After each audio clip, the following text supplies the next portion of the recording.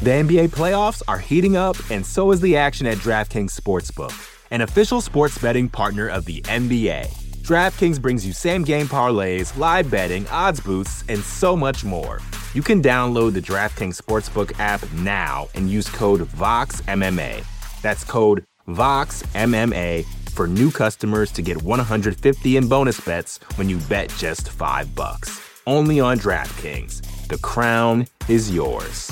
Gambling problem? Call 1-800-GAMBLER. Or in West Virginia, visit 1-800-GAMBLER.net. In New York, call 877-8-HOPE-NY or text HOPE-NY 467-369. In Connecticut, help is available for problem gambling. Call 888-789-7777 or visit ccpg.org. Please play responsibly. On behalf of Boot Hill Casino and Resort in Kansas, 21 and over. Age varies by jurisdiction. Void in Ontario. Bonus bets expire 168 hours after issuance. See dkng.co/bball for eligibility and deposit restrictions, terms, and responsible gaming resources.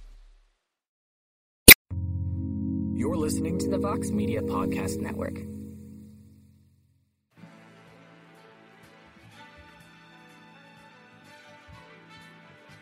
Live from MMA Fighting Studios, this is Between the Links. And now, your host, Mike Hill. The iconic voice of Esterlin welcomes you to a brand new edition of Between the Links here on MMAfighting.com, a special Tuesday edition because there's so much to discuss coming out of UFC 259 this past Saturday night in Las Vegas.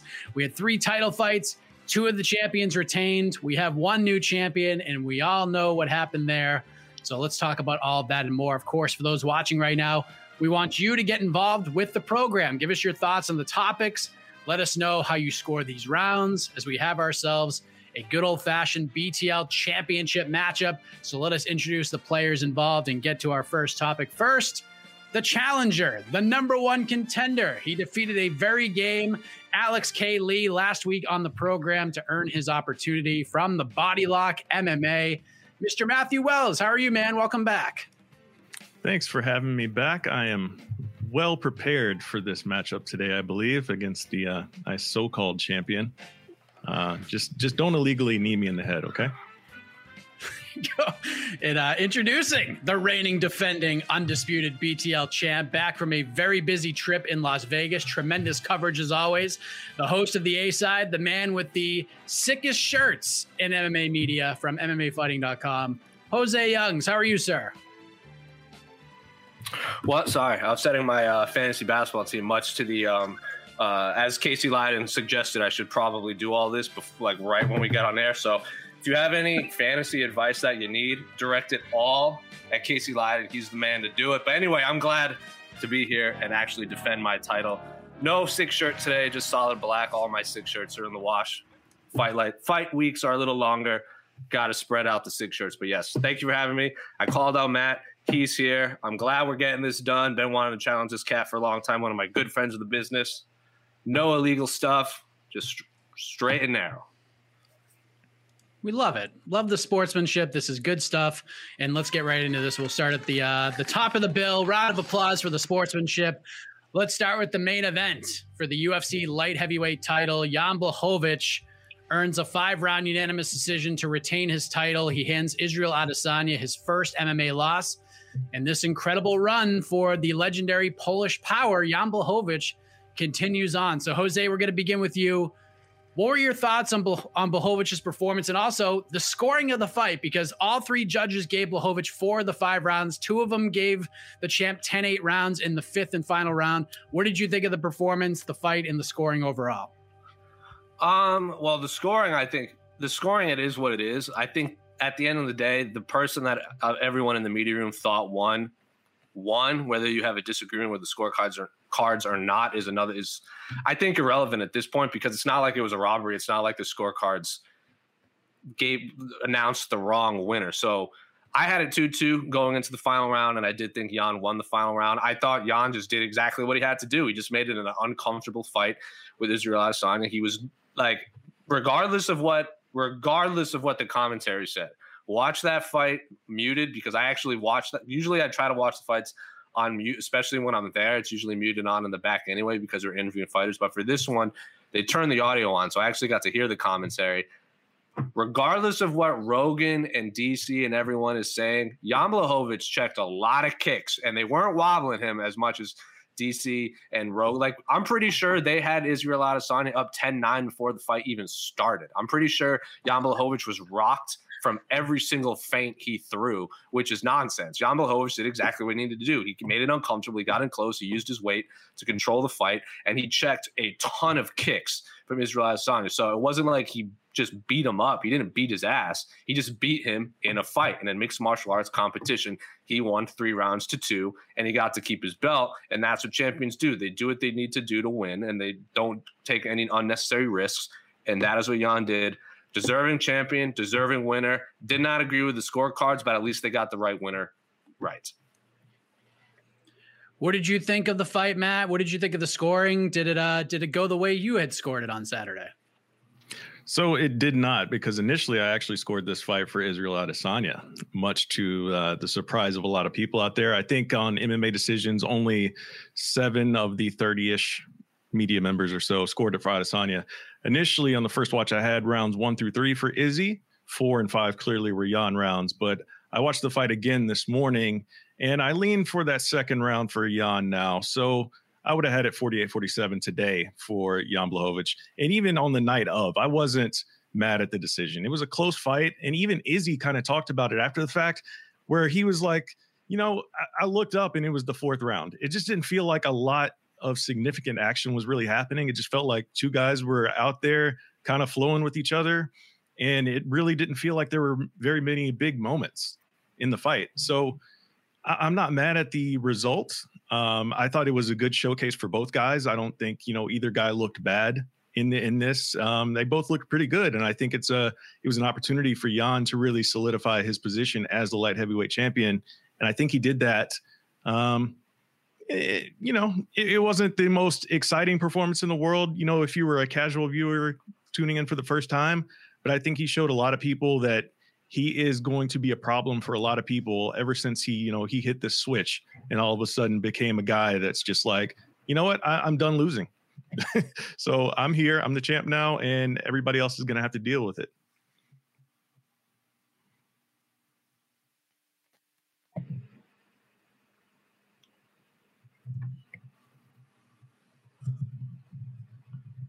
I can't hear Mike. This is the truck chiming in. Mr. Heck, can you turn your mic on? Excuse me. Rookie mistake.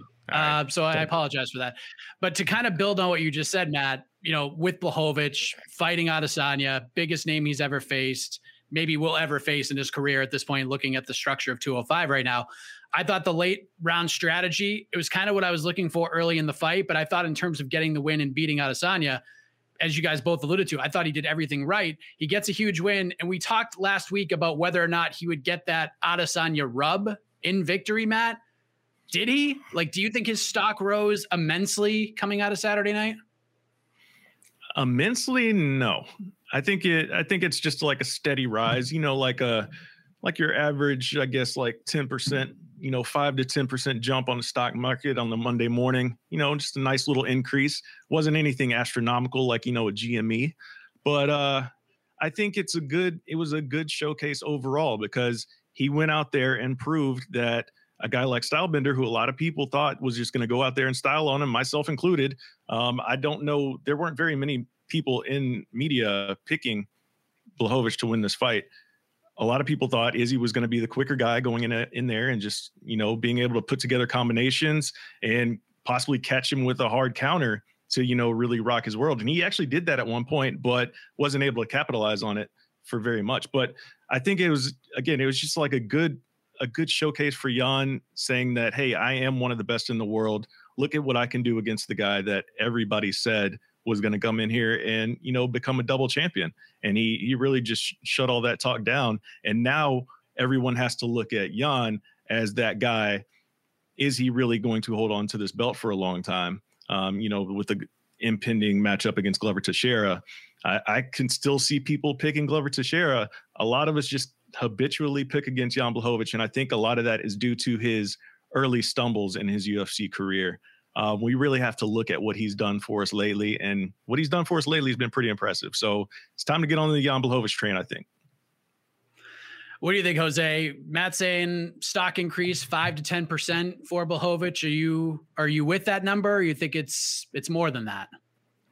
That's probably about right. He didn't take any massive leaps with this performance, because I think like one of the last, like I think on the preview show, maybe I said depends on how he would win, because a win is a win over Israel Adesanya. It's the first loss he's ever had. And if you really look at Jan Blachowicz's past few fights, he's beaten everyone that John Jones was supposed to fight and beat. Like if Luke Rockhold had beat him, if Jacare had beat him, if Dom had beat him for the interim title, if Corey Anderson had won, like he's taking out all these guys that were supposed to be the next contender, and he's doing it impressively. And then he gets Izzy before John, and he beats Izzy. So he's clearly in the top 10 of the pound for pound ranking, if that's what we're talking about. Like if that's the stock, then that's a massive leap.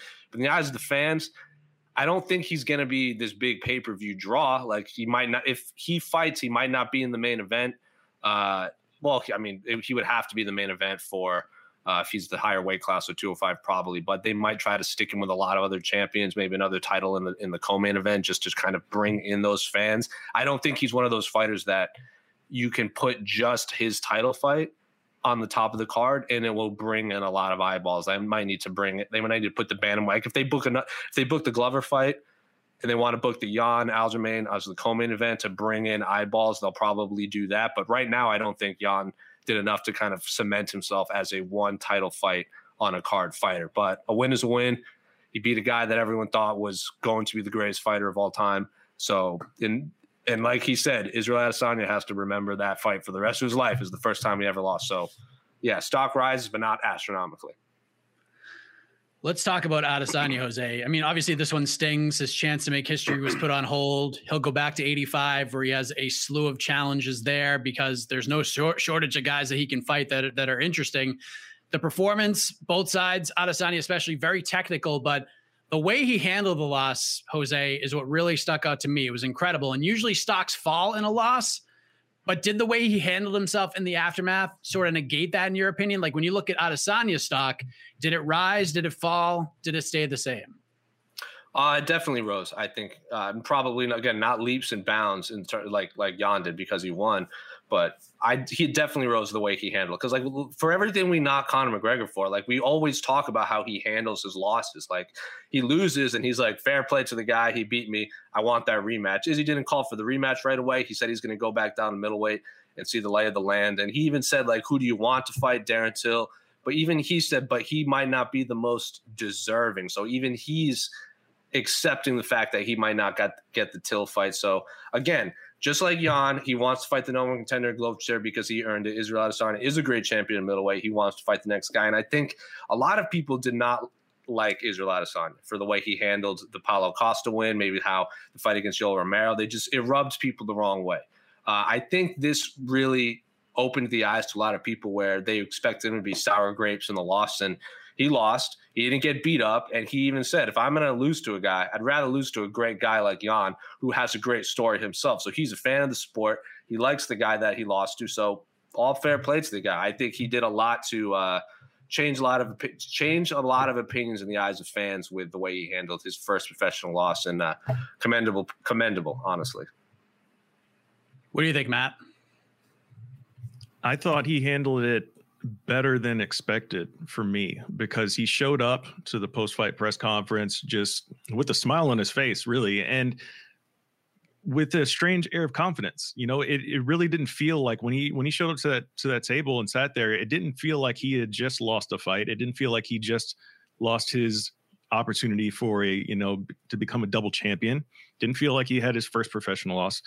He showed up with like an air of confidence about him, and almost, a humbleness about it too. Like he just showed up and, it just didn't seem like anything was bothering him. But at the same time, he was real appreciative of Jan, which I really liked, because, he said that if he had to lose to someone, he was glad it was a guy like Jan. And so obviously the respect level is there. There wasn't any trash talk or anything like that. And I think it was just the better part of martial arts that we don't always see is when two guys just show up, compete, and then, they can shake hands and hug at the end of the day. We see that often, but to see it at the highest level and in title fights, it's really special. I think that surprised a lot of people as well, because a lot of people, like Jose was kind of touching on there, they see Izzy as this, overly cocky dude who, I guess, along with that, they don't think that he also has that ability to recognize his shortcomings, which is not true, because I've always kind of pegged him as a guy that's, he's going to go out there and play to the crowd. I think he knows how to get attention, but I also think along with that, he knows the realities of where he is as a fighter and what he needs to improve on. And he's always kind of talked about that, that's one of the main reasons he didn't jump right into a fight with John Jones. He was like, I'm not ready yet. Let me get my skills to where they need to be, and then we'll go that route. And, like he said, in the immediate, when speaking with with Joe Rogan, rather, he said, he dared to be great. It just didn't work out for him. And we'll go back to the middleweight division and rule it with a iron black fist. So that's what I'm looking forward to seeing him do, man. And I really did appreciate just the whole vibe that he was putting out at that post-fight press conference, man. It seemed like this is a guy that a lot of people can get behind, whether you think he's too cocky or not. I mean, I don't see how you watch that and you're not a fan of the guy. Last thing on this, and Matt, I'll kick it back to you, because, last week in the show's history, we like to play the what if game with fights like this, like what's better for business, what's the best result overall, and things of that nature. Had Israel Adesanya won, we're looking at John Jones. Let's book this thing as soon as possible. Izzy was already talking about maybe doing it at the end of the year in December. John Jones was tweeting during the fight, let's do it in December. To me, especially after what happened in the bantamweight title fight, which we'll talk about next, I feel like the karmic MMA rhythm went back to a positive place on Saturday night, because neither guy took a big hit in the reputation department. Jan gets a big win. Izzy's still a world champion. And 41-year-old Glover Teixeira is finally going to get his title shot this year. So with all that said, was this the best result overall, Matt, seeing the pieces fall into place? It was the best result if you don't like toxic trash talk leading the main events of your pay-per-view cards, because if Izzy won, I could imagine, like, if he knocked out Jan and immediately got on the mic and started calling out John Jones, we would be looking at all sorts of toxicity on the timeline right now from both of those guys. So in that respect, it's kind of cool that everything's right in the nature, everything's calm. We get the divisions kind of reset, let's get Glover his title shot before he retires. So I love that is going to happen now. And it's more so let's get back to competitiveness versus the overt trash talk driving all of our main events, at least for the short term. So now Izzy goes back to 185. He's going to fight the number one contender there, and we see how that all shakes out. So I do like it that we're back to a little bit of calmness, at least for the very, very short term. It will pick up, though, after I think Izzy goes and gets another title defense at 185. If that does happen, we can see him starting to slowly, ramp that stuff up again. Jose, we love fantasy matchmaking. Adesanya versus Jones was fun. Quarantine Adesanya likes to get after Jones and vice versa. But I feel like, and we could still see that at the end of the day. But right now, I feel like things are right in the world, with the way this played out and how these divisions will move forward. Was this like the best result on Saturday for all parties?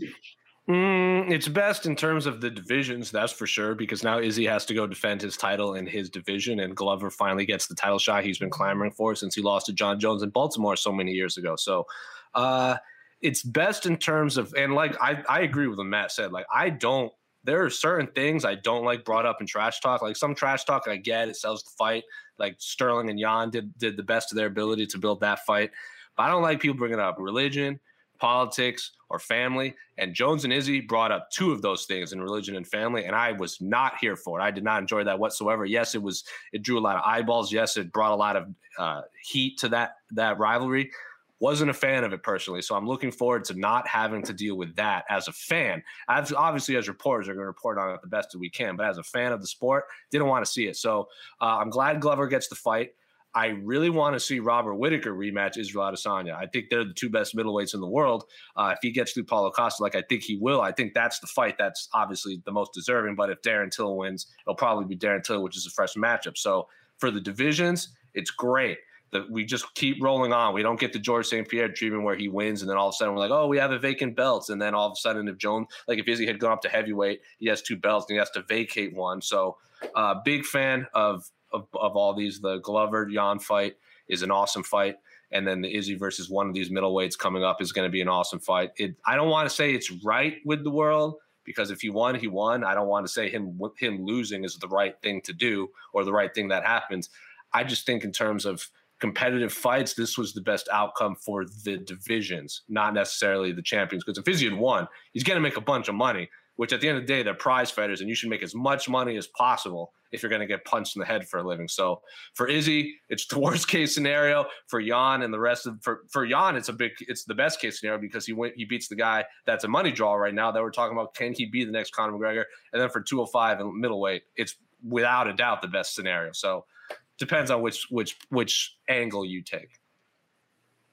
Good for both guys. Good for Glover, because what a crazy week that must have been for him too. Like, he's the backup guy, comes out of UFC 259, is one of the big winners for sure.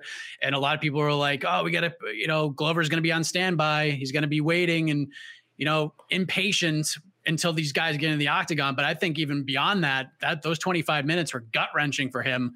But those last 2 rounds probably made him feel pretty good. Now he's going to get a title shot. So we go from the biggest storyline heading in to the biggest storyline coming out. The first point of this championship matchup goes to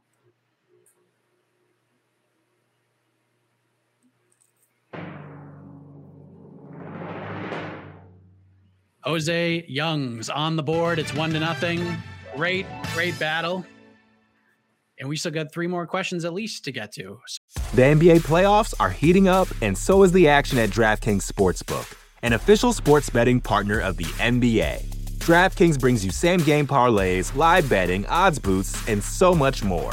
Don't miss out as the NBA postseason winds down. And new customers to DraftKings can bet $5 to get $150 in bonus bets instantly. You can download the DraftKings Sportsbook app now and use code VOXMMA. That's code VOXMMA for new customers to get $150 in bonus bets when you bet just $5. Only on DraftKings. The crown is yours. Gambling problem? Call 1-800-GAMBLER. Or in West Virginia, visit 1-800-GAMBLER.net. In New York, call 877-8-HOPE-NY or text HOPE-NY 467-369. In Connecticut, help is available for problem gambling. Call 888-789-7777 or visit ccpg.org. Please play responsibly. On behalf of Boot Hill Casino and Resort in Kansas, 21 and over. Age varies by jurisdiction. Void in Ontario. Bonus bets expire 168 hours after issuance. See dkng.co/bball for eligibility and deposit restrictions, terms, and responsible gaming resources. So let's get to the biggest story coming out of Saturday night. We have a brand new UFC bantamweight champion. It is Aljamain Sterling, and not in the way anybody imagined it would happen, because as everybody knows by now, late in the 4th round, Petr Yan drills Aljamain Sterling with an illegal knee, deemed intentional, and after several minutes of Aljamain Sterling trying to recover, not 1, but 2 check-ins with the doctor, it was deemed that Aljo could not continue. Yan was disqualified and lost the title. Matt, we're going to begin with you before we dissect this a little further. What was your reaction on Saturday night watching this knee land and the unfortunate way this fight ended? We were on our live stream over at the Body Lock, and I immediately said that was the dumbest move I have ever seen in any championship fight in the history of the UFC. The way that he had Aljo framed down with his knee down on the canvas, waited a solid 7 seconds before throwing this knee, and then acted surprised. Listen, I don't care. Like, all the talk has come out, after the fact about, his corner told him to throw it, and then he checked with his corner before throwing it, and then he threw it, and he didn't know the rules. They're told the rules in the back. You're a professional fighter. You're a champion. How do you not know the rules at this point, especially when it comes to the downed fighter rule? Like, that's one of the biggest ones. That's usually a hot topic that they discuss in the back before every fight, because that rule in particular changes from city to city. So you have to know that one in particular. It's just wild that Jan didn't know this, and that he actually just, even at the end, held his hand up like he did something good when Bruce Buffer was doing his thing. Just absolute madness all the way around. And I cannot stand a single one of you people out there, you hashtag MMA fans, that want to claim that Aljo was acting. Go get a friend of yours to hit you upside the head with a bat while you're not looking, and tell me how you feel. All right. I can't wait to dive into this further, but Jose, just your initial reaction, because, like Matt just said, we've never seen anything like this in a UFC title fight. How did you react in the media room to this knee and Aljo becoming the champion in that manner? Oh man. So when we're in the media room, we're usually sitting and we're like watching from the TV, but like I had to stand for this one. Like me and our good friend Oscar Willis were like, I can't stand for this. I got like, I have to stand for this. I can't sit down. So we were like on the edge of this fight is awesome. This fight is insane. It was such a good fight up until the illegal knee. And then as soon as it happened, we both just threw our hands up in the air. It was just an absolute travesty. And I agree with Matt. I don't want to hear all this, this Aljamain Sterling, or best actor goes to Aljamain Sterling, or he was trying to get his way out. Like, dude got hit in the head illegally. Rules are rules. You can't take a third strike in baseball and be like, you know what? I think you can't just stay up to bat. You struck out. It's the rule. They are there for a reason. Like, even Aljamain Sterling said it 2 years ago. Like, how far do we have to go before the breaking the rules is a loss? Like, are the rules actually just break the rules as much as you can without getting caught? That's nonsense. And for all this, we talk about like, oh, low blows need to lead to a point deduction. Eye pokes need to lead to a point deduction. Oh, you've warned the guy 4 times for holding the fence and you haven't taken a point away. Like, these refs are terrible. And then as soon as there's an actual disqualification loss for an illegal blow, everyone is up in arms over this. It's probably because they didn't like Aljamain Sterling, which is ridiculous because he's one of the best fighters and one of the coolest guys in the world in the sport. Petr Yan is also awesome, and he's also a phenomenal fighter. Just had a complete brain fart in there and threw an illegal blow. It is so unfortunate because, as we said in our preview show, and as I'm sure Matt said in any of his preview shows or last week on Between the Links, this fight was everyone's potential fight of the night and was shaping up to be that until this illegal blow. They have to do the rematch, man. Like, nothing else is acceptable in my mind. That fight ruled up until it happened. I get why people are upset about Aljamain posting stuff and everything, but like he said, like, what am I going to do? Tell my friends not to? Like, they came here to watch me fight. They can do their thing if they want to with me. Like, but Aljamain left the title in the octagon when he walked out. He didn't even want it.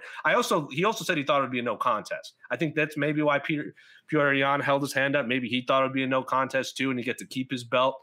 Turned out to be a DQ. At least the refs are going this route. Because if it was a no contest, we'd be having this. The argument would be, should it have been a disqualification? And then it probably would have even been a bigger controversy because Aljamain Sterling was like, I should be the champion because I got illegally kneed. This is the worst case scenario right now, though. I pray they run it back. So there's a lot to unpack with this whole situation, and part of me just like, and it sucks going down this rabbit hole because it's dangerous territory. But I always think about, like, what if Aljo is okay? They would have probably taken 2 points away. And if Aljo won the 5th round, it would have been a draw. And this is a completely different conversation. So there is a lot to unpack with this whole thing. First of all, Jose, I want to talk about the aftermath because Sterling wins the title. He wasn't happy about it. He does the post-fight interview, which I spoke with Eric Nixick last night. He sort of walked us through how that all went down. And he was like, no, he's not doing a post-fight interview. So how he got in that seat is beyond me. It's beyond him. He doesn't even know what happened there. But listen, he had a lot of friends and family come out. They're all proud of him. They want him to hold the title in photos and call himself a champion. And since Saturday night, a lot of heat, a lot of negativity has been thrown in his direction from fans, media members, even his fellow fighters and bantamweights. I'm just curious, like, outside of the whole actor main Sterling thing, just the overall thing with the photos and Merab posting photos. Like, he's not posting photos with him carrying the title. Like, what have you made of this reaction and how a lot of people have, I guess, turned on Aljamain Sterling here for something that wasn't his fault? It's the same people that don't like Israel Adesanya. And you can look into that as much as you want. I'm not going to say it because we all know what I'm trying to say. Aljamain Sterling didn't do anything wrong. He did nothing wrong. People are just mad that, hey, I'm sure there's a group of people, and I think even Henry Cejudo said the same thing when he apologized. He was upset in the moment because he was upset the fight ended like that, and he was upset that Aljamain Sterling looks like he was fine when it looked like he wasn't, when he was like writhing in pain inside the octagon. And then he apologized. He's like, it was the heat of the moment. I am confident there are people like that too, that were just upset in the moment. And now that it's kind of the dust is settled, they're like, all right, it was an illegal blow. This whole conspiracy thing where he was not hurt is stupid. Like, I don't want to hear it. I don't want to hear Best Actor anymore. The dude got hit in the head illegally. Like, that's the end of the story. He won because the guy broke the rules. That's what happens.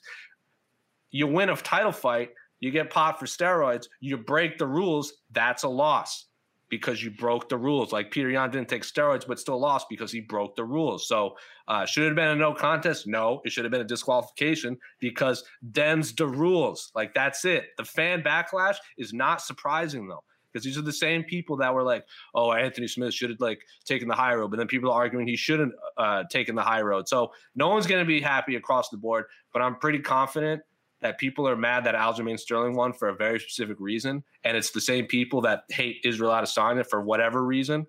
It's nonsense. It's absolutely nonsense, but it's not surprising. It's honestly not surprising. I should be more surprised. At the time, I was surprised when I was seeing all this backlash, but then I sat there, I'm like, it's MMA fans. Why am I like, why? They're going to be mad for no reason. And some people obviously change their minds and stuff, but it is what it is. It's unfortunate. It's just unfortunate all around. Matt, what have you made of this backlash towards Sterling? Not just that, like even Ray Longo, we're seeing him do interviews with different outlets, and he's saying that he's gotten more hate over this than anything that has ever happened in his entire coaching career. It's just wild to think about. But, you know, what have you made of all this? Even like guys like John McCarthy and Josh Thompson saying different things. Like, what have you made of this whole thing? It's insane because, as Jose has kind of touched on here already, rules are rules for a reason. And we can talk about the grounded knee, you know, the grounded fighter rule as a separate thing. But at the end of the day, if you illegally strike someone, you are supposed to lose the fight. At the bare minimum, you're supposed to get points taken away. We saw a point taken away quickly for a cage grab just last week. So what is supposed to happen here when you have 7 seconds to think about throwing an illegal knee and you throw it while the guy is still grounded? I don't care if it's a title fight. I don't care if it's the first fight on the early prelims on Fight Pass. An illegal strike, one that devastating, if the fighter cannot continue, you lose the fight and you lose your title. And we can also make a case, why does he get an immediate rematch for throwing an illegal strike in a title fight? That's a question that we can also ask. But at the end of the day, you cannot fault Aljamain Sterling for being on the receiving end of someone breaking the rules. If that's the case, any champion or anyone that is losing a fight in a marquee spot, you know what? I'm just going to go ahead and just start kicking them in the junk repeatedly, just until I get that DQ. You know why? Because I won't lose my title, according to some of you hashtag MMA fans out there that don't believe that should be part of the rule set. No. That's just not how it works. If you do illegal things, you have to face the repercussions, including losing the fight and or losing your title if that is what's on the line. So I don't fault Aljamain here. You shouldn't be going after his coaches, because what did his coaches do? They weren't out there saying, Aljo, stay down, take the title. We saw none of that. That was not the case. The doctor came in, Mark Smith handled this situation perfectly. If you go back and rewatch the clip at 41 seconds, right when Aljo's knee hits the ground, Mark Smith is right there. It says grounded and points. He's like grounded. 7 seconds later, Petr Yan throws the knee, and here we are, everybody just outraged at Aljamain Sterling for being on the receiving end of an illegal strike. Like, he didn't do anything wrong there. The only thing that you can fault Aljamain for is, I guess, just not being tough enough to take a knee that he didn't see to the side of the head. You know, he said that on his YouTube video, that the reason why he didn't, you know, respond as well to that is because he didn't see it coming. Like, he didn't have an opportunity to brace himself or kind of roll with it or anything like that. He did not see the knee. And you can watch the replay. His eyes are looking straight at the canvas because he's, in his mind, he's thinking, I'm in a safe spot here based on the grounded fighter rule.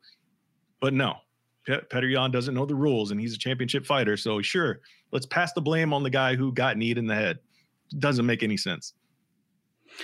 So I'm glad you said what you said to begin that statement, Matt, because there has been some debate on where this should all go. Like, it seems imminent that we're going to see the rematch. And right now there's a glaring hole in May. There's nothing on the books for that pay-per-view. So I would assume that's what the UFC will try to target.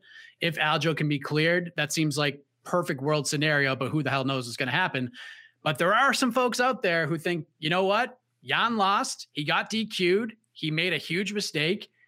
He lost the belt. Maybe he shouldn't get a rematch. Maybe we give Aljo TJ Dillashaw, let Yan fight somebody else, earn his way back. Personally, I couldn't disagree with that sentiment more because I feel like losing the title, losing money, he loses pay-per-view points in the rematch. I feel like that's enough punishment, especially since he was pulling away with the fight in the fourth round. In your mind, do you feel that there's an argument to be made against the immediate rematch? Is that for me first? Yeah, that's for you. I'm sorry. Okay. Yeah.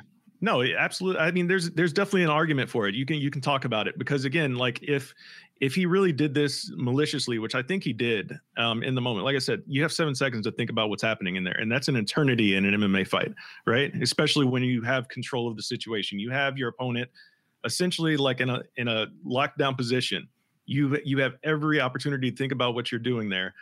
You know, if you go back and watch the film again, you hear someone from Jan's corner say, punch, just punch in English. And then apparently that was translated to him. And then I don't know if something got lost in translation because you also see Jan kind of look over real quick and I guess acknowledge, and then he throws the knee. So there was a lot of stuff happening there. But at the same time, at the end of the day, you're the fighter. You're supposed to be in control of everything that's going on there. So it's illegal and it's intentional. I don't like the idea that, you know, you can't ask the question of, yeah, you did something very illegal in a title fight. Why should we put you right back in a title fight? So that's a very valid question. And I would like to see that argument being brought up more. At the very least, you do the rematch, but yeah, that's something that you have to consider, man. Like, how do you not know the rules at this level? You're at the top of the division in the biggest platform in MMA. Doesn't make sense. Jose, you seem to be chips in the middle on the rematch. Do you see any argument to be made against the immediate rematch? Maybe go a different direction. No, I'm all in on the rematch, honestly. Like, I am 100% in.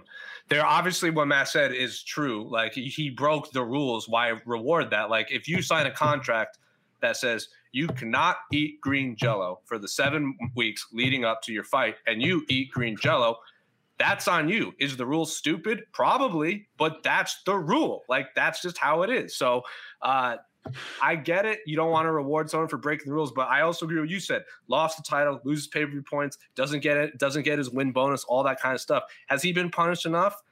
That's another conversation.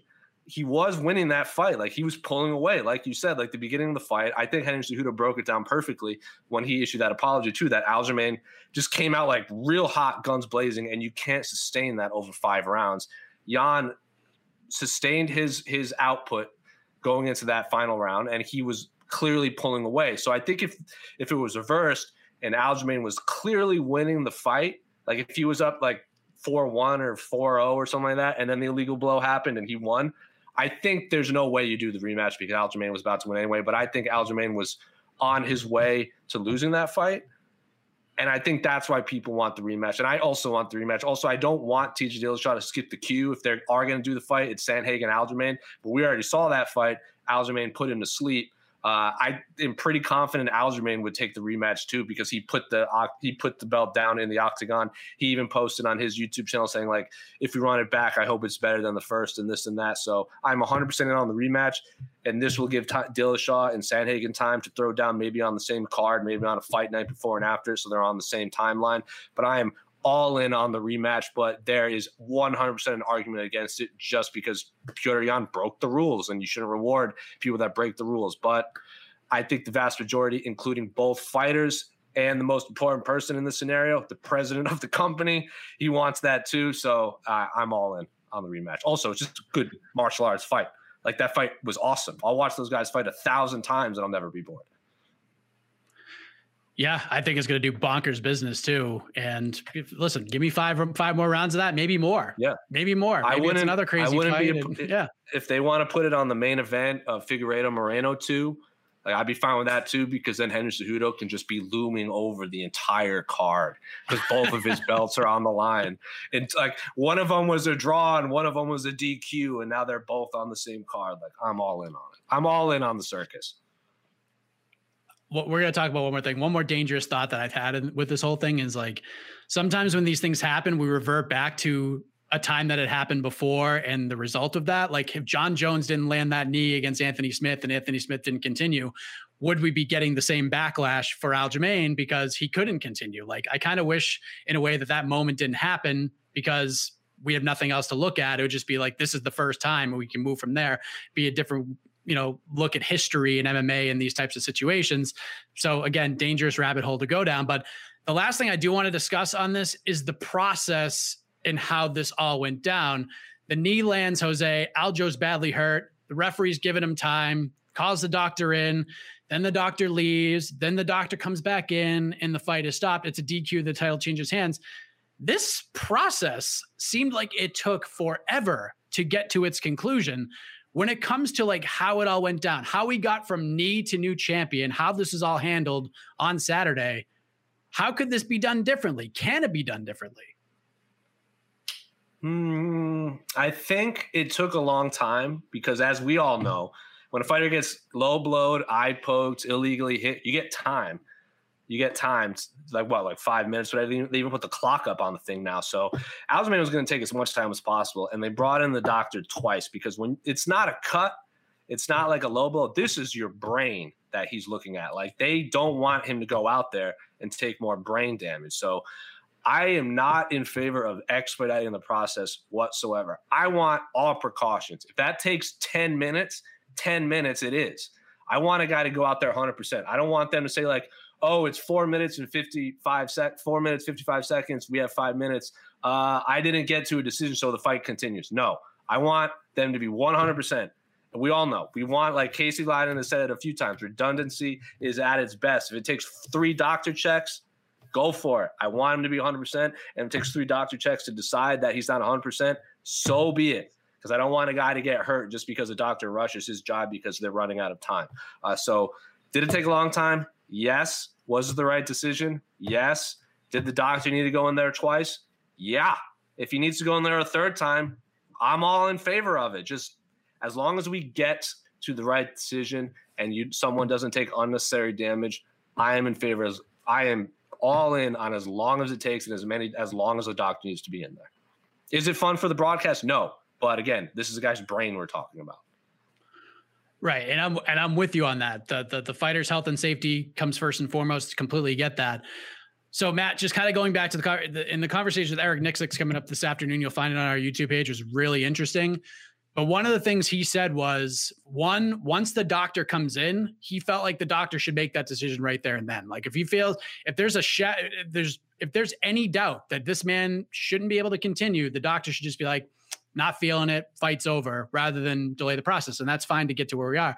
The other thing Eric said, which I thought was interesting, was the referee making a decision on the fly. Like in the NFL, if there's a call, if there's a flag, if there's a pass interference, if there's something that needs to be challenged, the referee makes a decision, then they can go to replay and, either keep the decision or change it based on what the referee ruled at that point in time.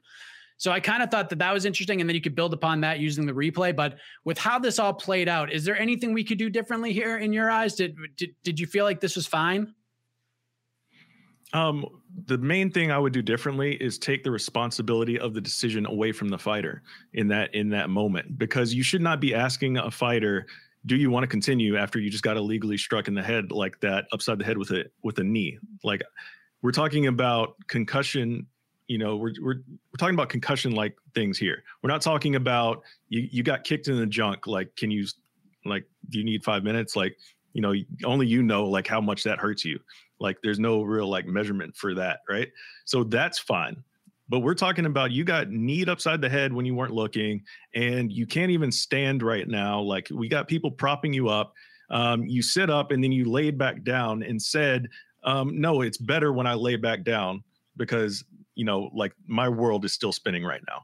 So you take that responsibility away from the fighter to make that decision. Like, especially if he's showing those sorts of reactions to everything that's going on. Do your thing as a doctor, assess the situation. If you think that fighter should not be continuing based on concussion-like symptoms, then yeah, call the fight. Call it. Don't let the fighter make that decision, because the fighter 9 times out of 10 is going to be like, I'm going to go on here. I'm fighting for victory here. I'm not going to just take the easy way out. And it disgusts me that so many people think that Aljo did that here. It's so disgusting. It just shows you the level of intelligence of the average MMA fan. I'm fully on board with take it out of the fighter's hands. Let the doctor make the decision. That's literally why you call the doctor in there, I would think, right? It's not, we're not, like Jose said, we're not assessing a cut. Like, is it too close to the eye? Will he be able to see? Is the swelling too big on this hematoma, like on the top of your forehead? Like, no, this is a concussion-like thing. The doctor is supposed to be the expert in that situation, the one that's thinking with a clear mind, with the medical, background and expertise. So that should be 100% the doctor's decision. In this case, I thought that they did handle it pretty good, though, in terms of length of time and everything like that. Mark Smith did a fantastic job. So all in all, I think it was handled pretty well. But in the future, that's how I would change it.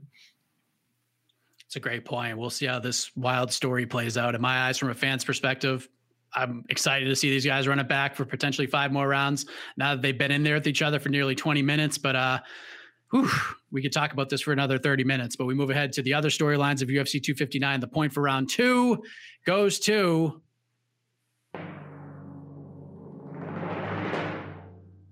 Matthew Wells. Has tied things up. That was a great round. Excellent point about taking it away from the fighter. It's another point Eric made as well. But let's move ahead to Amanda Nunes, who retained her featherweight title. She dominates and stops Megan Anderson in just over 2 minutes in the co-main event of UFC 259. Mom Nunes is a bad, bad lady, and she stole all the momentum in that fight with the very first punch she landed, made it look easy as the betting line suggested. So, Jose, let's discuss the glaring question coming out of this win and this dominant run for Amanda Nunes, okay? Where do we go from here? Because we got Juliana Pena.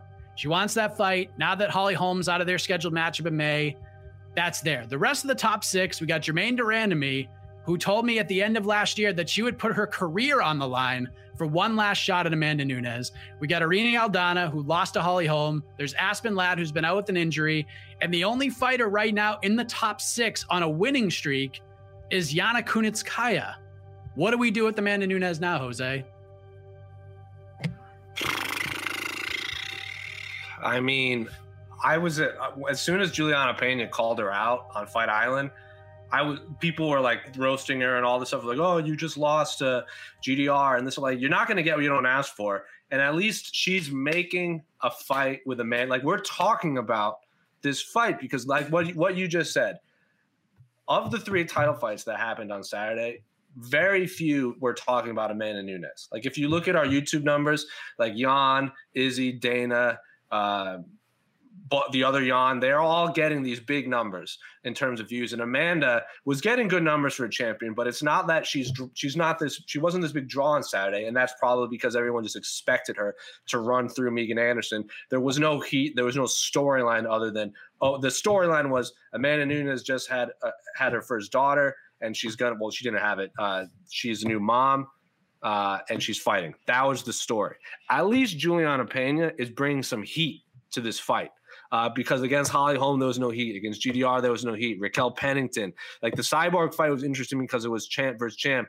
Amanda Nunes had the Ronda Rousey story for UFC 207. Oh, UFC 200, she's fighting for the title against Miesha Tate. There's no... Like, we talk about what makes a good, like, what it makes this big champion. And you need a dance partner. You need a big dance partner. Like, Anderson needed Chael. Like, Jan and Aljo would now be tied together. Like, TJ Dillashaw needed Cody Garbrandt and vice versa. Henry Cejudo and Colby Covington kind of made it their own shtick that you're captivated by their character. Amanda Nunes is not that. She's just a really high-level fighter, and she needs someone to bring the eyeballs because she's not that type of fighter. Demetrius Johnson probably needed that, and it should have been that with Henry Cejudo if we got the third fight. It just didn't happen. I am all for the Juliana Pena fight because, A, it's a fresh matchup.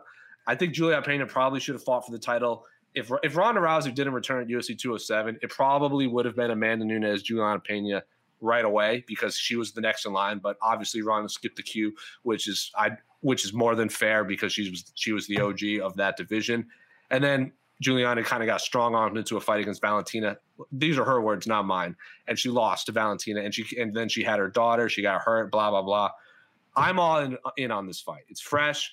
There's a rivalry. There's a story. She's going to talk a lot of greasiness. Whether you like it or not is another conversation we can have later on. I'm for it. I also just want a fresh matchup. I don't want a third GDR fight. Do I want it as a fight fan? Yes, because that's a fun fight. But the UFC is not going to do that. I think it's ridiculous that they did the Holly Holm Irene Adane fight on Fight Island. Irene Adane should have just got the title fight anyway instead of fight Holly Holm. I don't think Juliana Pena should have been matched up with Holly Holm either. Just give her the fight. Just give her a fresh fight. Like, we're giving what? Like, people are fighting off of one win, one loss. Like, Alexander Gustafsson lost to Rumble Johnson and then still got a title fight after Rumble Johnson lost to DC. So just make the Juliana Pena fight. It's a fun fight, and Amanda Nunes finally gets a verbal sparring partner. I knew Casey was going to put that on because he's on Team Pena as well. Matt, are you on Team Venezuelan Vixen at this point, or is there something else sticks out? Because Jose makes a great point about the foil. Chris Cyborg would have been like the perfect one, but obviously the relationship between Chris Cyborg and the UFC fell apart. Chris Cyborg's in Bellator now, so now we're not going to see it. And if we do, it won't be for a long time. But at this point, 2021, what do we do with Amanda Nunes now? No, Chris Cyborg would absolutely be the correct answer if, all things were possible, but it's not. We live in a world of, UFC fighters got to fight UFC fighters. So yeah, Juliana is the way to go, I think, because, she was set up for that Holly Holm matchup, and obviously the winner of that was going to get the next crack at Amanda. So she kind of wins by default here. And I think that, yeah, go ahead and give her title shot. The thing with Juliana Pena, though, she says some things that confuses me. Like, she said Amanda was ducking her. No, you lost twice. In both times, you probably would have had the title shot after those wins. So I don't know how you can duck someone after you lose your opportunity to set up yourself for a title fight, which is very strange. And then in a recent interview she did, when she talked about, having this fight take place on Mother's Day, she also said, let's have it take place on ABC. Like, why would you not call for this to be on a pay-per-view? Does not make sense to me that she just says some strange things at times. But I think that she is in the rightful spot for this title shot. A win over Sarah McMahon is no thing to just kind of scoff at. Choking her out's a pretty big thing. So yeah, she's fought better competition than Yana Kunitskaya, I believe, recently and even just throughout her career. So I think she is the best stylistic matchup for Amanda Nunes. Not saying that means she's going to win or anything, but I think she will provide a different dynamic than what we've seen against Amanda Nunes opponents as of late. Mostly just strikers, which has been one of her talking points. True. Holly, Jermaine, Cyborg, Raquel Pennington for the most part, and Valentina, all those are just straight strikers. Yeah, Felicia brings some grappling to the octagon, but Amanda was kind of doing her thing in there in that fight. So it really wasn't all that much of a challenge.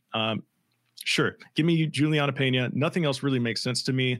Once Amanda gets through that fight, you can probably set up Yana Kunitskaya, and then whoever may emerge, after that, I guess line them up. I think as long as Amanda Nunes is just kind of hanging around, we're going to find her in these fights that really don't intrigue a lot of people just because she's that dominant. You know, after, like she said after the fight, when Joe Rogan was like, you created this problem for yourself. Well, there's nobody here. She said, well, that's not my problem.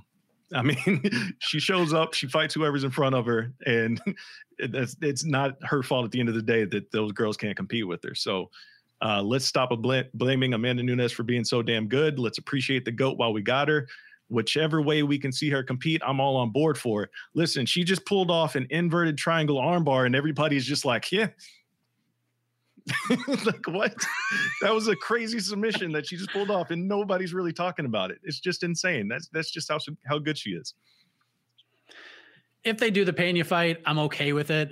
As long as you do GDR versus Holm, we need to see that rematch. That first fight left a bad taste in our mouths. And then if whoever wins that fight, if you want to give them one crack at the belt, that's fine. Especially if GDR wins. I'm fascinated by someone willing to put their career on the line to fight Amanda Nunes. So I am kind of intrigued by the whole thing. So congratulations to Amanda Nunes. Great win. She did what she was expected to do. The submission was unbelievable. But I do want to shine some light on the rest of the card if I could, because Matt, I want to begin with you. There are a lot of strong performances on Saturday. We had 15 freaking fights to watch. And outside of the 3 title fights, I'm curious which fighter's stock rose the most coming out of UFC 259 from when they made the walk to the octagon to when the night ended. Whose stock rose the most on Saturday?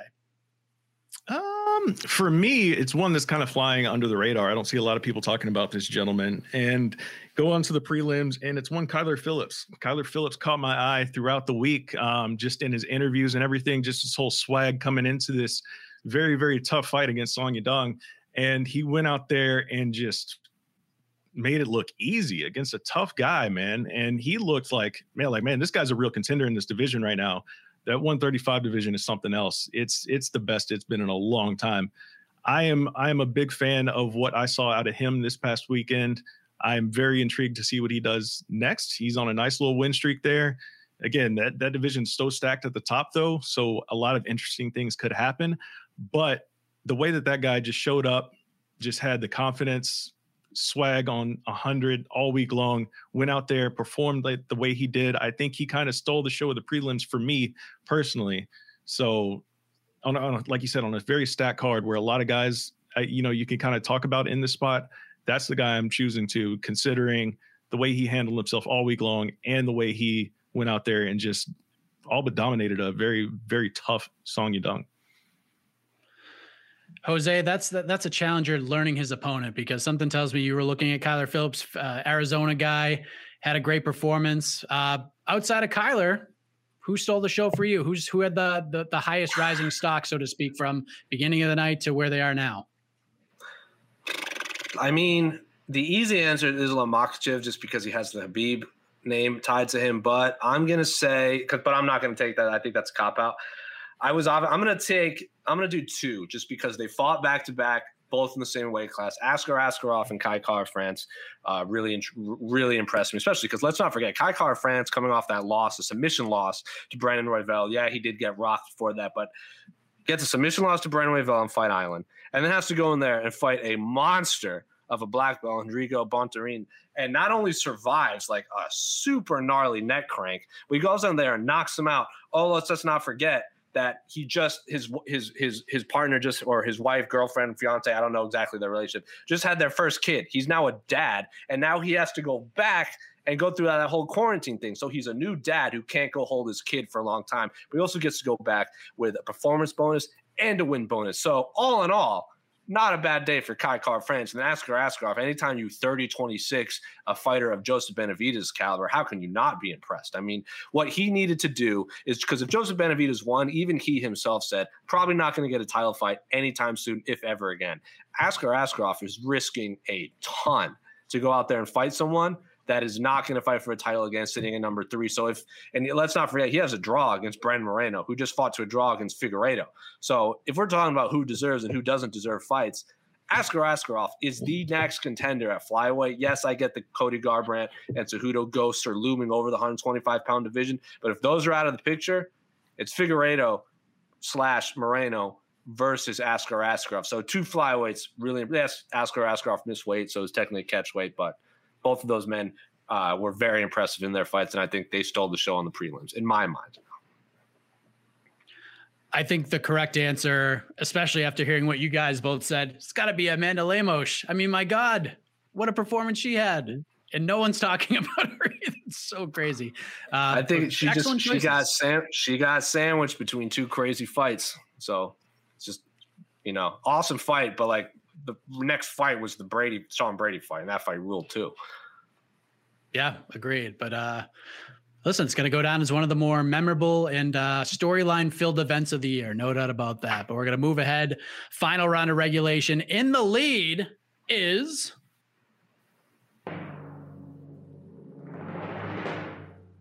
the challenger. Matthew Wells is up 2-1. It's okay. We all know Cowboy fans can't keep a lead, and us Red Sox fans love being behind going into the final round. I mean, you're not wrong. You're not wrong. I can't argue with that. You guys have watched this show. All right, UFC 259 obviously was loaded up. It's tough for events sometimes to lead into big cards like that, as well as follow up big cards like that, but somebody's got to do it. UFC Vegas 21 goes down this Saturday. As of now, we got 13 fights on the bill, headlined by Leon Edwards versus Bilal Muhammad. We're going to get into that fight in a minute, gentlemen. But Matt, I want to begin with you. When you look at this card as a whole, especially coming out of UFC 259, how would you gauge your excitement level? Pretty excited personally because I love this main event. I'm very excited to see Leon Edwards return to action. It's been way too long for reasons outside of his control, and not just him on his side, but also on his opponent's side. The UFC got married to this matchup against Chimaev for whatever reason, and it really sucks that it sidelined not only him but also Chimaev for that long. But on the other side, he's fighting Bilal Muhammad, who's a guy who's just been so good for so long, and he seems like he's hitting his stride. I love the fight. I love the matchup. I don't know which or where they end up after the win for either fighter. Hopefully, it would seem like this would set up a title shot for the winner here, but the UFC does crazy things, and I don't know if either guy will be the one to really kind of knock down the door, from the casual's perspective of clamoring for a title shot. But there's other good fights on this card too, man. Fortis MMA's Ryan Spann taking on Misha Serkinov. I'm definitely looking forward to that in the co-main event as well. Obviously, being a DFW guy who spent some time down at Fortis, very, very much looking forward to Ryan Spann going out there and having another opportunity to pick up a big win. So, those are my two favorite fights on this card. But listen, anytime Angela Hill's competing as well, I'm excited. Same with Eric Anders and Darren Stewart. That's a fantastic fight too, man. So a lot of good fights on this card. Coming off the heels of a fantastic pay-per-view, this is a damn good fight night card. Jose, is this like the Monday Night Raw after WrestleMania? Is that excitement going to sort of carry over? Is this one of those cards for you? Ooh, comparing it to the Monday night after. No, I don't think it's not that stacked, but there are fights and fighters I'm obviously super intrigued with. Like the Dan Ige Gavin Tucker fight is fun.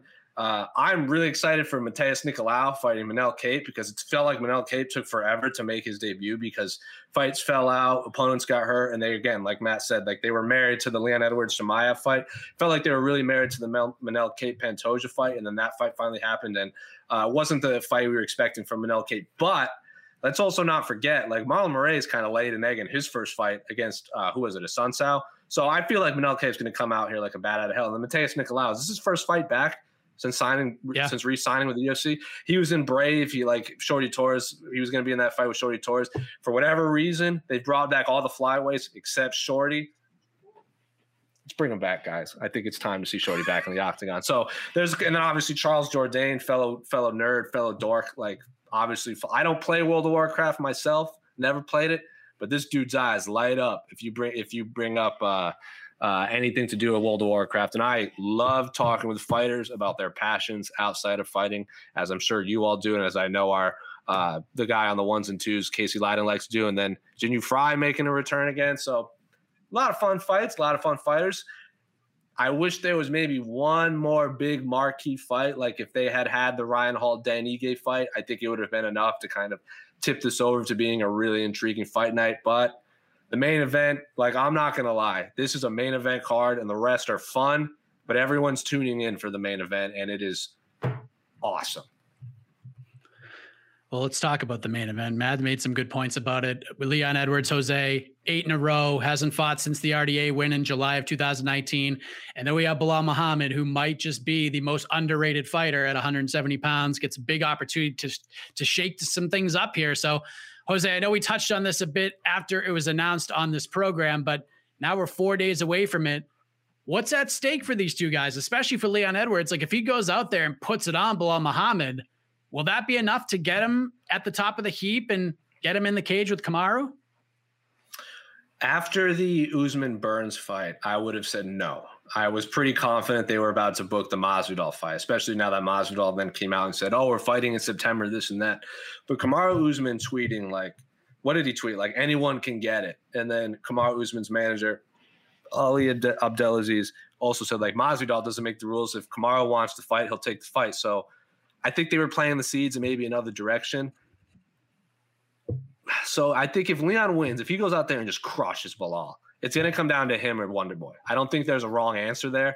Wonder Boy only because he might not get it. He's getting real close to that age where he might not fight much longer. I would like to see him get one more title fight. Also, the fans seem to get really behind him. It's a fresh matchup against the champion because we just we did a whole round on Amanda Nunes, and our answer was we'd like to see a fresh matchup.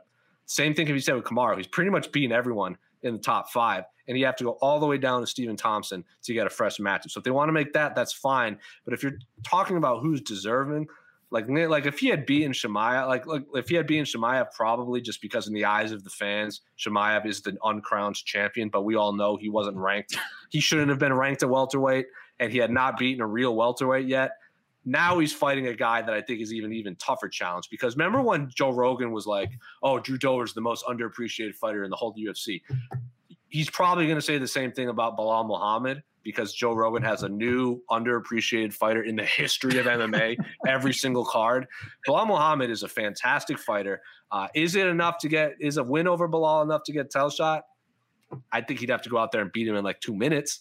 But for Bilal Muhammad, he just has to look good. Even in a loss, if he looks any sort of competitive, taking a fight on short notice against a top 5 fighter in the world at his weight class, that's a win. So again, but a win is for Leon. It's going to come down to between him and Wonder Boy. I don't think there's a wrong answer there.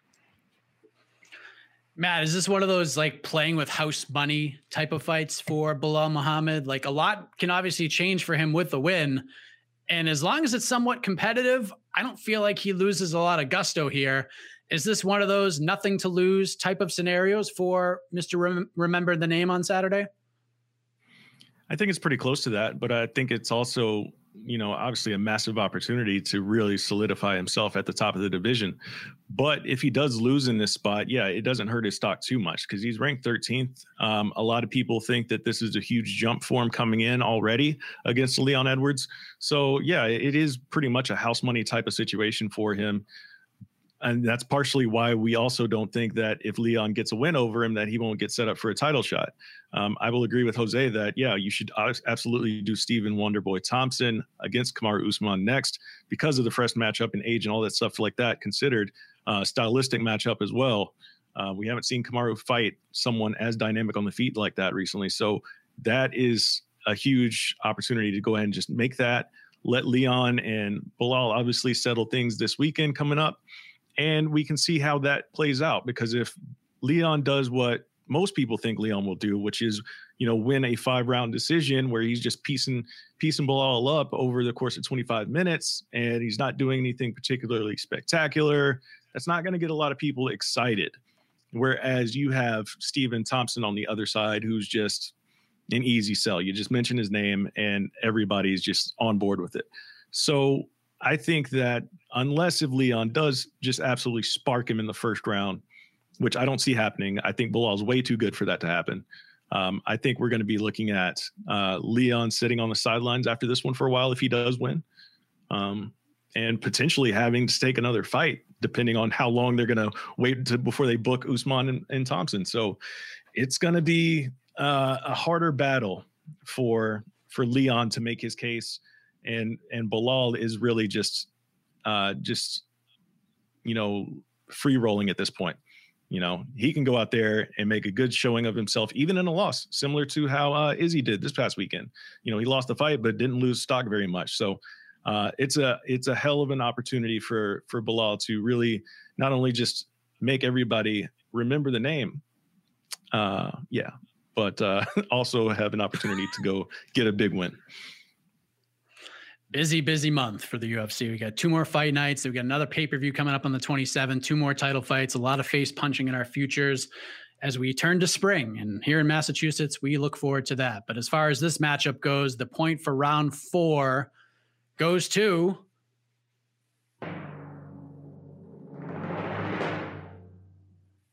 Red Sox Nation. Jose Youngs ties things up as we head to the knockout round. And for those who are new to the program, one question is going to decide it all. They have no idea what this question is for the most part, but they will each have 60 seconds to respond. After that, with the help of the viewing audience, we will turn it over to the judge, the baddest stash in MMA media, Casey Leiden, to render the final decision. So Jose, you are back. You are the champion. You have the choice. Do you want to go first, or do you want to let Matt get the ball rolling? Is this the same thing as last time? Like, we both get the same question? It's not like red pill, blue pill. Each question is different. You get the same question. All right, Matt can go first. All right, Matt. So we had one of those red door, blue door questions last week. We had a choice of 2. We went a different direction. So we're actually going to hit the one we did not discuss last week, the golden trifecta question. So a couple of weeks ago, we had 2 title fights announced for UFC 261 in April, and we had a title fight announced for June. So we got Valentina Shevchenko versus Jessica Andrade for the women's flyweight title. Zhang Weili returns for the first time since the epic battle against Joanna Jędrzejczyk. She defends against Rose Namajunas.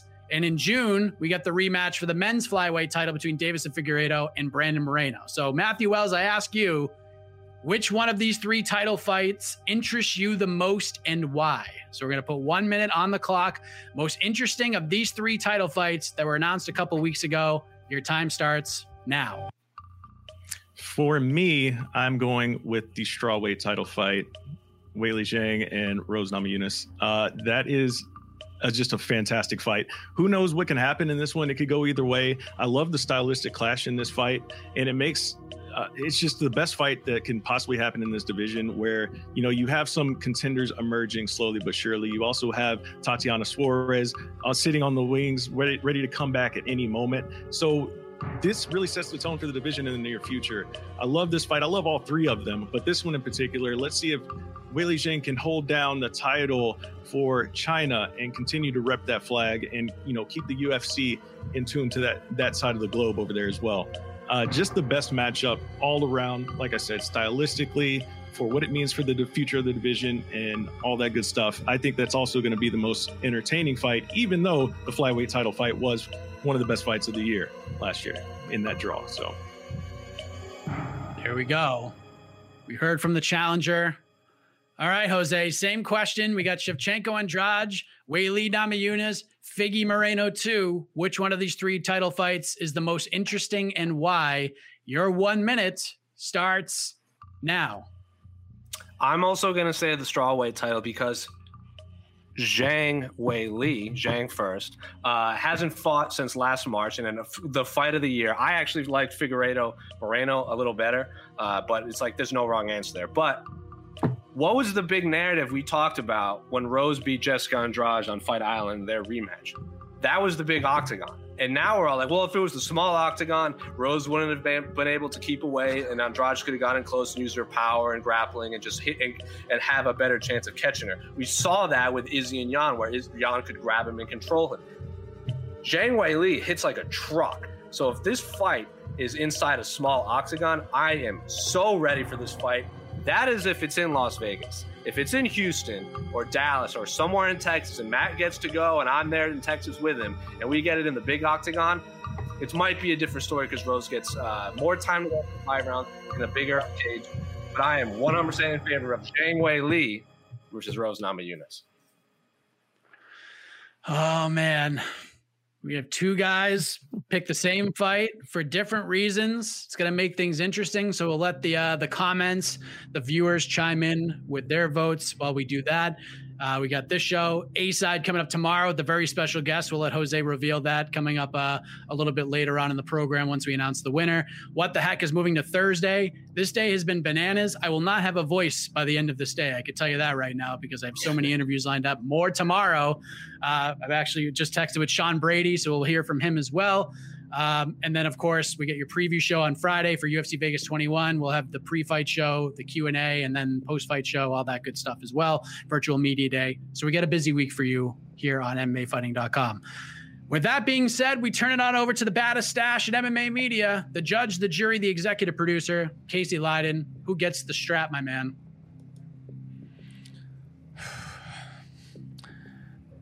Well played, gentlemen. This is a tough one. It's basically which competitor likes to fight more. All right. I picked a winner. Your winner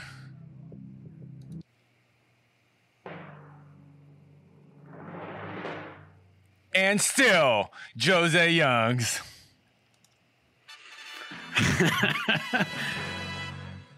I gotta tell you, once the cage size conversation came into play, I was like, ruh-roh, this is gonna get interesting. So Jose gets the victory. Don't fight hard, fight smart. You gotta play to the judges. Man, that's what being on the show multiple times will do for you. Size matters. Man. All right. Well, Jose gets the victory. And with that, you get 30 seconds to talk about whatever you want to talk about, good, bad, and different. MMA, the A-Side, guest reveal, whatever you want to talk about, my man. The floor is yours. Yeah, I'll reveal the guests at the end. But let's again, we're going to talk about the rules being broken. You break the rules, you get punished. I don't want to hear any of this, Aljamain should have stayed in the fight for the betterment of martial arts and this and that. No. Petr Yan broke the rules. And throw Matt Wells up on the screen with me for a second because I want to get his reaction to this too, at least so I can see it. When someone breaks the rules, like when an NFL receiver catches the ball near the end zone and falls down and it touches the floor and it pops out and he's like, that was a catch. But what do the rules say? Nope, incomplete pass for Des Bryant.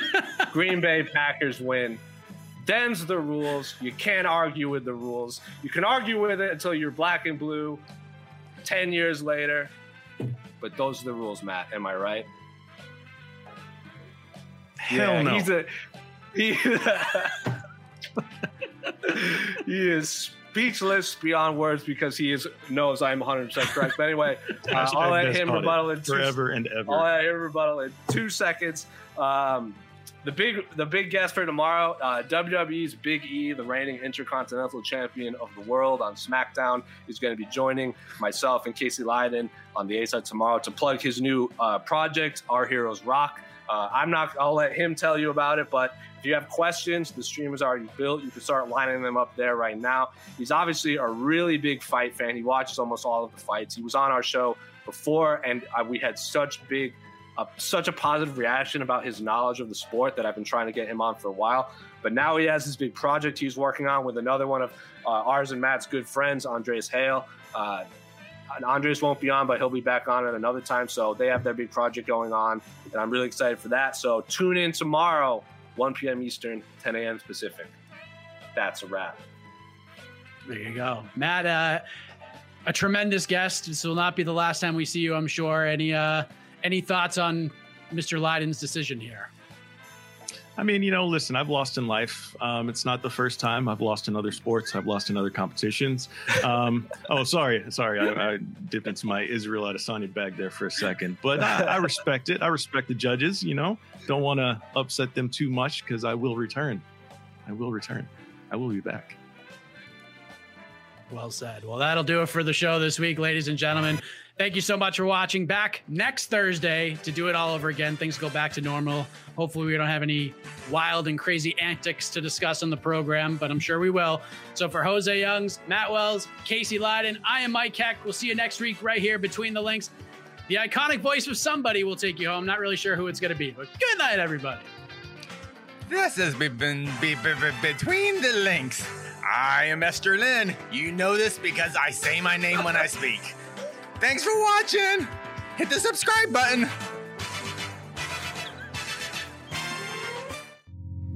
You're listening to the Vox Media Podcast Network. The NBA playoffs are heating up, and so is the action at DraftKings Sportsbook, an official sports betting partner of the NBA. DraftKings brings you same-game parlays, live betting, odds boosts, and so much more. You can download the DraftKings Sportsbook app now and use code VOXMMA. That's code VOXMMA for new customers to get $150 in bonus bets when you bet just $5. Only on DraftKings. The crown is yours.